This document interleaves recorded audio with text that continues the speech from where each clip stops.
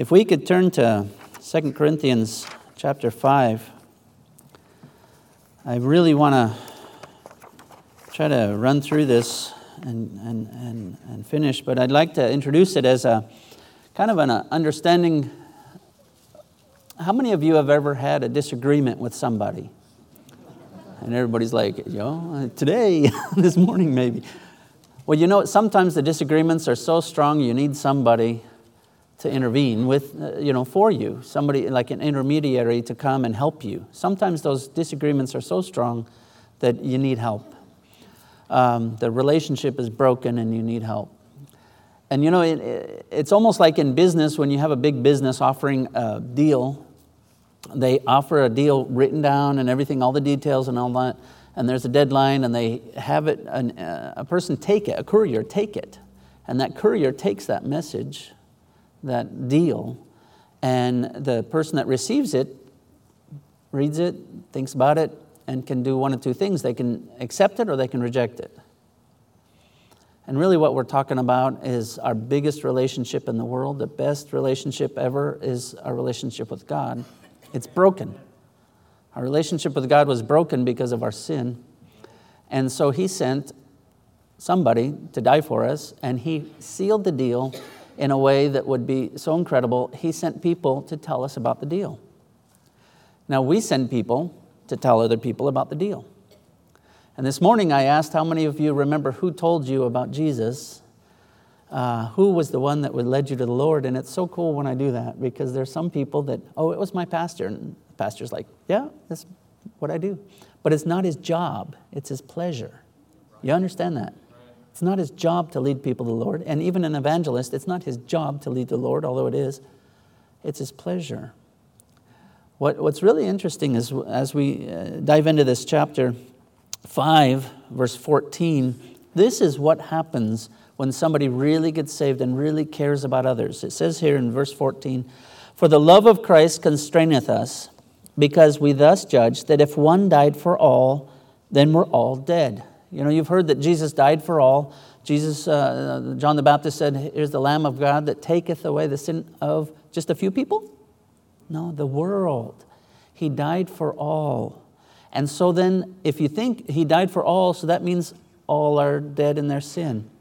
All of us have a problem, and the problem is our sin, Jesus paid for the sin, and God is offering the best deal ever, the deal of the century, you could call it, that you can accept for free eternal life. And that's the message. It's simple, and it can be complicated. It's very profound if you really think about it. But that's what it is. And what is it? That the love of Christ constraineth us. That means that Jesus loves us so much, and we now love other people so much. I shared this morning that, we love the Mexican people enough that I'm going to go and be there. It's difficult to live there. Honestly, every missionary that goes to a difficult foreign field, they'll say, it's difficult to live there, but it's okay. It's worth it. Does that make sense when I say it's worth it? How many of you have gone through something and you're like, oh, that was hard, but it's worth it? That's what we do all the time.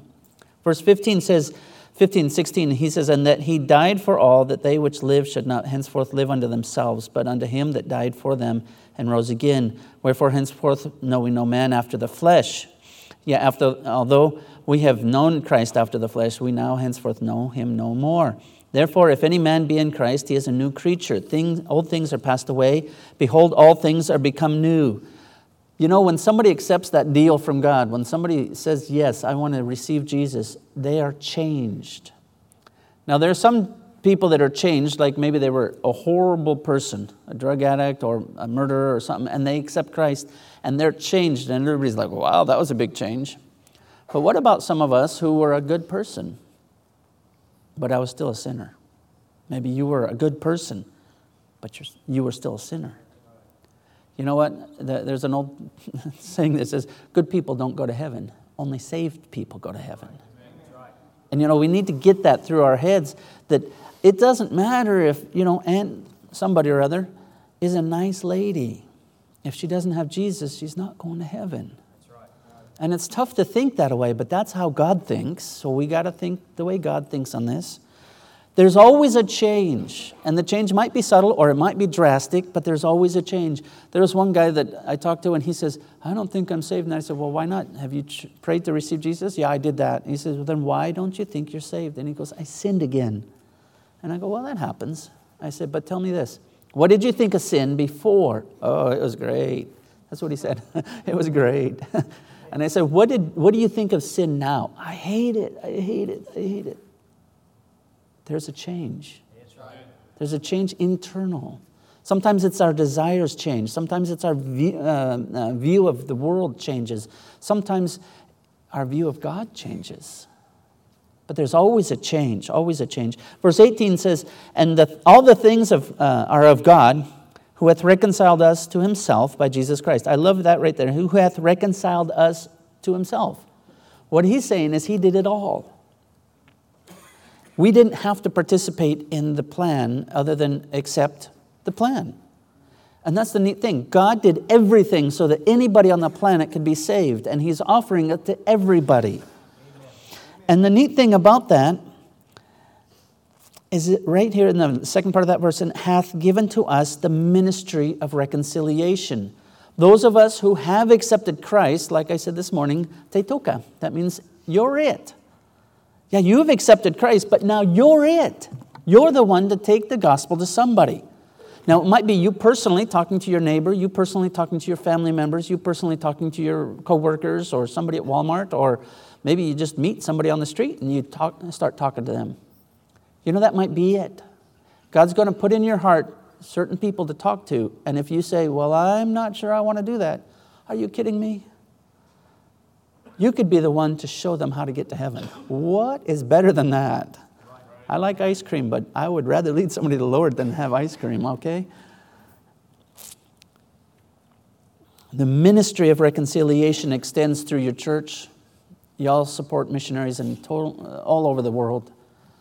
The ministry of reconciliation. It's a ministry. That means that we are serving, that we are giving ourselves in this aspect. Whatever part you have in the ministry of reconciliation, I'll tell you, it takes three things. You pray, you give, and you go, okay? That should be like the theme for everybody in the world. You pray. Number one, you pray and you ask God what to do. You know? If you're saved and you're praying and asking God for somebody that you know that's not saved, you need to include in your prayer, help me to have the words. You know, if you're just praying, Lord, get my sister saved because she's not saved, but you never volunteer to God to be the one to lead her to the Lord, that's kind of weird. Honestly, we should be willing to participate in that. Now, what if you're saying, oh, there's people in another foreign country and they really need to hear about Jesus? Is that God prompting you? Now, I'm not saying he's prompting you to go. I mean, everybody could go somewhere, but it's a special calling to go to a foreign field. But what if God was to say, give a little bit about extra money that you have that you use for pizza and donuts or something, you know? Or don't go to the movies anymore. Instead, send the money to missionaries. Could happen, you know. God could put it in your heart. But the pray and the give is to give whatever God tells you to give. Honestly, God's going to bless somebody who wants to be a blessing to missionaries. You know what? He's going to do it. And then go. Where you go depends on what God tells you to. But where he guides, he provides, right? So if you're called of God to go to be a missionary to a foreign field, talk to pastor and he'll help you figure that out. I mean, Brother Tolbert knows how to send out missionaries. He's done it, you know. He knows what to do. Verse 19 says, to wit, that God was in Christ, meaning by Christ, reconciling the world unto himself, not imputing their trespasses unto them, and hath committed unto us the word of reconciliation. It's saying that when Jesus died for our sins, yeah, it's over.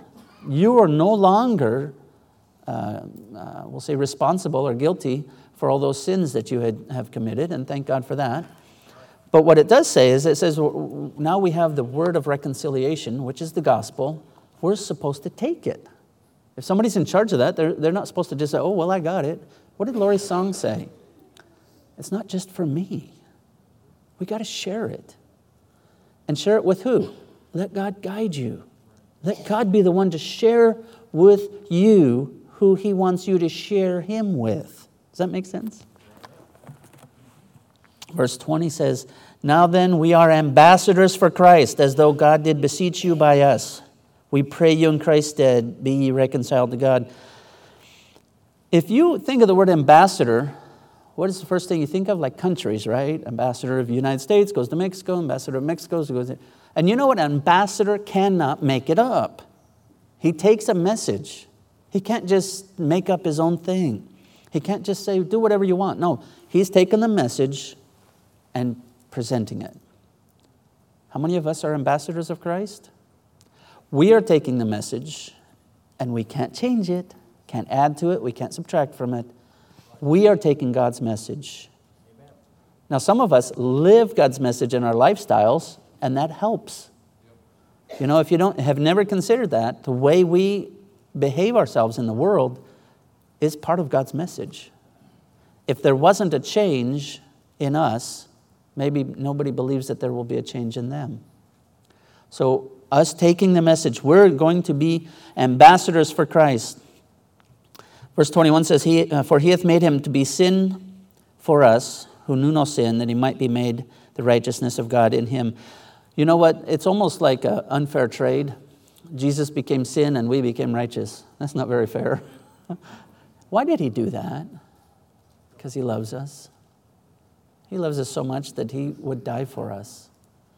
Wives, all of your husbands would say, I will die for you if necessary. You know that? Y'all know that? Your husband would die for you if necessary. Jesus did the same for us. Verse 1 of chapter 6 says, we then, as workers together with him, beseech you also that you receive not the grace of God in vain. It's not just about me.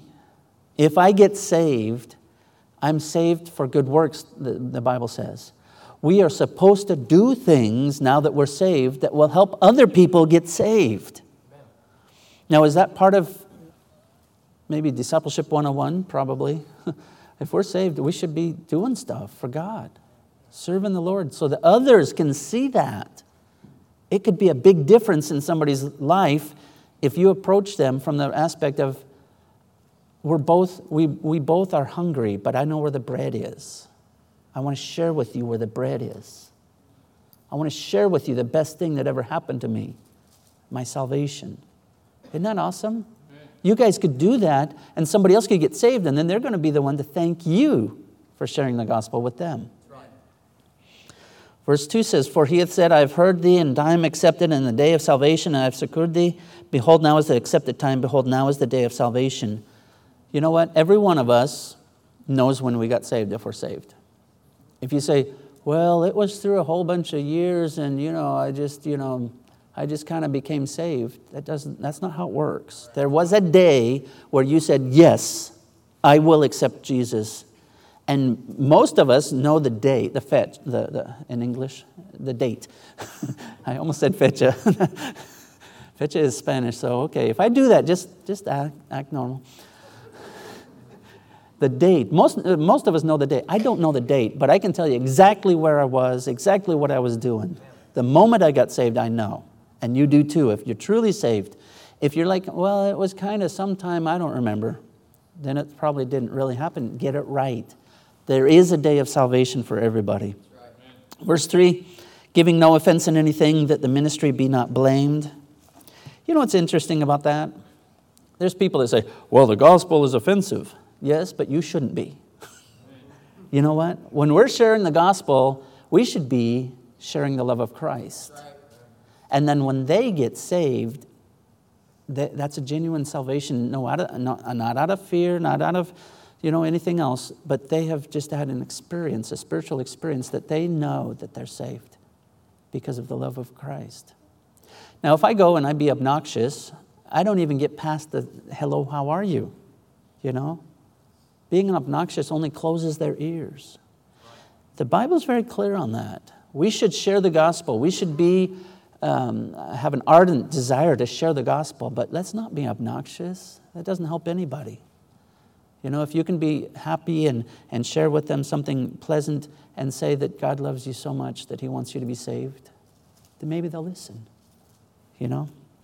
The next few verses talk about the cost. Paul was put in jail. Paul was beaten. Paul had a bunch of stuff happen to him. And he said at the end, it was worth it. There's guys that have been dog bit and visitation, and they say it was worth it. You know, there's people that have had all kinds of experiences, and they say it was worth it. If somebody didn't say it was worth it for you, you wouldn't be saved. So I want to do something. Okay, I'm going to give you. I almost don't know what to do. You guys are like family to us, so I feel a little more open to do this. I want to see how many of you know a person that's not saved. Okay, those of you who know a person that's not saved, stand up, and we're going to pray for you right now. And I'm going to pray for that person, although I don't know who they are. And I'm going to pray for you, because it's important that we do this, that you understand we need to pray for people that aren't saved, and we need to submit to God and say, send me, here am I.